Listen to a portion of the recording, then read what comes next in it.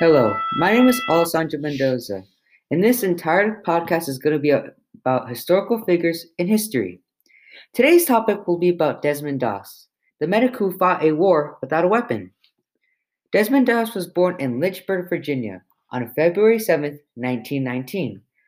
Desmond was the son of William Thomas Doss, a carpenter and a World War I veteran recipient of the Silver Star, and Bertha Doss, who for a time worked at a shoe company. Desmond had a younger brother, Harold, and an older sister, Audrey. Desmond was raised in a strict Seventh-day Adventist household, a Christian denomination that believed that Saturday was the Sabbath and that the second coming of Jesus Christ was imminent. Doss's family believed strongly of nonviolence and a healthy vegetarian diet. Doss was raised with a strict belief in the Bible, and when it came to the Ten Commandments, Doss took them to heart and as the core values of his life. Before the war, he was working at the Newport News Naval Shipyard as a carpenter.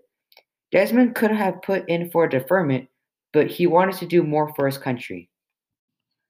On April 1st, 1942, Desmond joined the United States Army. When he joined the Army, he wanted to be a combat medic. Assuming that his classification as a conscientious objector, a person who objects to comply with a particular requirement, would not require him to carry a weapon. In Desmond Doss's case, he would not pick up a weapon because of his strict belief in obeying the Ten Commandments.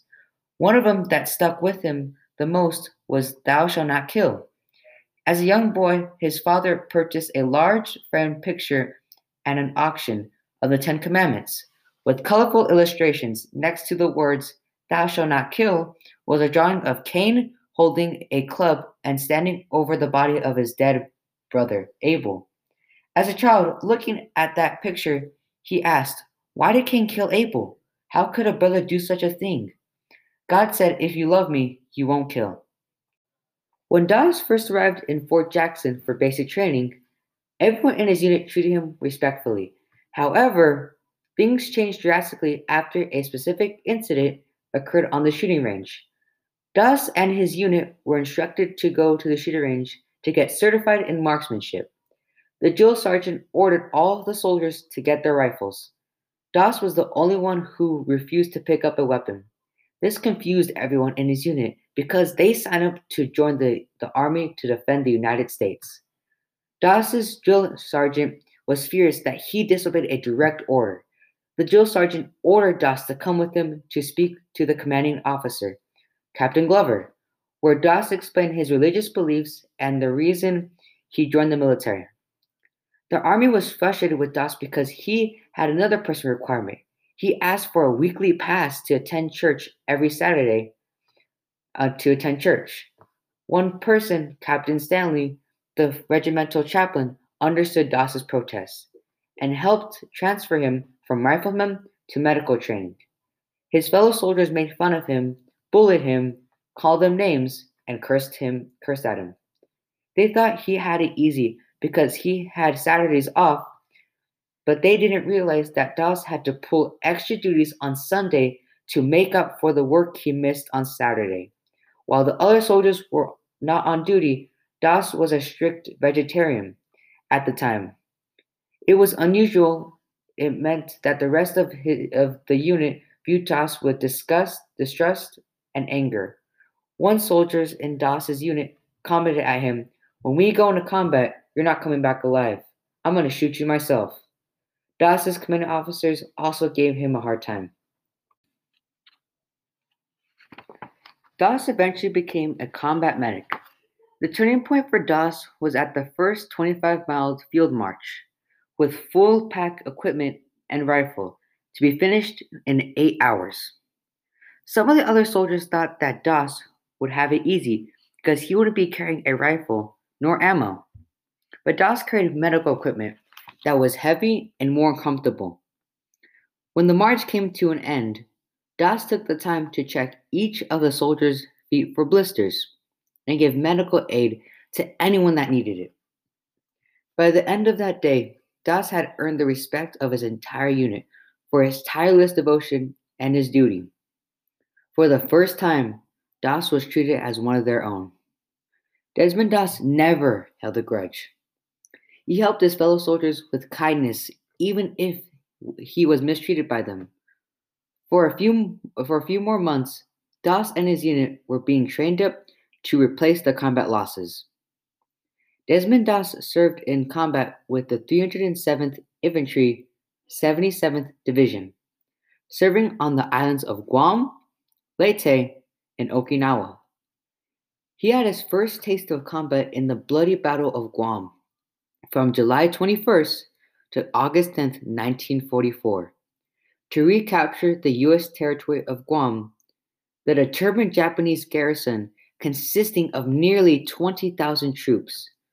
Under the Geneva Convention, medics were not to be shot down, but the Japanese saw medics wearing the medical insignia as easy targets. For this reason, medics did not wear their medical insignias. During that battle, Doss finally realized the cruelty of war. In one incident, a young soldier saw a fountain pen on the ground, picked it up, and underneath the pen was a grenade that went off, and it was a bloody mess. The soldier had burns and his chest was wide open, and 3 other soldiers got hit with hot shrapnel. Doss was able to stabilize the young soldier and attend to the other 3. This was Doss' first taste of combat. In the Battle of Guam, 1 in 6 soldiers were either wounded or killed during the Battle of Guam. Now, let's talk about the Battle of Leyte in the Philippines that Doss served from October 17th to December 26, 1944. It was a long, hard battle that started with a coastal bombardment and an amphibious landing. As the Americans pushed further inland, they had experienced harder fighting. One experience that affected Doss was when his 2 friends, then from his hometown, who was a medic, and Herb Schechter, a fellow little bear, died while helping another wounded man. After that experience, Doss would never look at the face of the wounded. How would you feel if your best friend from your hometown died while helping to save a fellow soldier, and you saw it all go down? How would this experience affect you? The last island that Doss and his unit, the 77th Infantry Division, served in was on the island of Okinawa. The U.S. objective was to secure the island as a base because it was strategically located 350 miles south of the Japanese mainland. It was called the Mighty Escarpment, a 400-foot high cliff, or what the Americans referred to it as Hacksaw Ridge. The U.S. forces had to climb the cargo net to get to the top of the ridge. Before climbing the ridge, Doss led a prayer for his comrades. As Doss's division neared the top of the cliff, they were met with enemy fire of small arms and machine guns. Wave after wave of troops were sent to secure the area. Doss went to aid a lieutenant who tried to throw a grenade, and an enemy bullet hit him, delaying him from throwing the grenade, blowing off the lieutenant's hand in the process, injuring the 3 men that were next to him. Despite the injured men being 25 feet from the enemy line, Doss carried each man one back to their lines. On May 5th, 1945, Doss continued aiding his fellow soldiers. The Japanese launched a counterattack, forcing the American soldiers to retreat down the cliff, as per the officer's orders. Less than 1/3 of the men made it back down. The rest lay wounded, abandoned, and left for dead, if they weren't already dead. One soldier disobeyed a direct order, and that was Desmond Doss. He charged back with courage and determination to save as many lives as possible. He spent hours carrying his fellow soldiers one by one to the edge of the cliff. The severely wounded, he tied a rope to a tree stump to lower the men down the cliff with a rope-supported stretcher.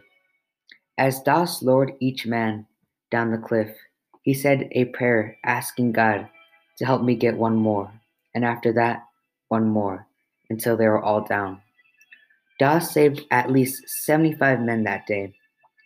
The Americans would eventually go back up the cliff on May 6, 1945, would take the position.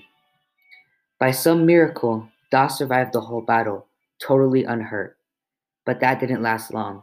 Several days later, during an unsuccessful night raid, Doss was severely wounded, hiding in a shell hole with two riflemen. A Japanese grenade landed at his feet. The explosion sent him flying. The shrapnel tore into his leg and up to his hip. Wounded in pain and losing blood, Doss still insisted that they take another man first before rescuing him. On October 12, 1945, Private First Class Desmond Doss received the Congressional Medal of Honor from President Truman. This is the nation's highest award for bravery and courage under fire. He received many other awards, such as the Bronze Star for Valor and a Purple Heart. Shortly before leaving the Army in 1946, he was diagnosed with tuberculosis. Desmond returned from the war confined to the hospital bed, in and out of VA hospitals for 5.5 years, getting treatment for tuberculosis. With the disease leaving him 90% disabled, having one lung and 5 ribs removed, his wife Dorothy, who he had married on August 17, 1942, and had one child, Desmond Thomas Doss Jr., raised her son for the first 5 years. Mrs. Doss completed her nursing training to support the family. Desmond Doss died on March 23, 2006. He is buried in the National Cemetery in Chattanooga, Tennessee. Doss never considered himself a conscientious objector. He referred to himself as a conscientious cooperator that stayed true to his beliefs and faith in God. Thank you for listening to Alessandro's All Stars. Tune in next week of the Beginnings podcast.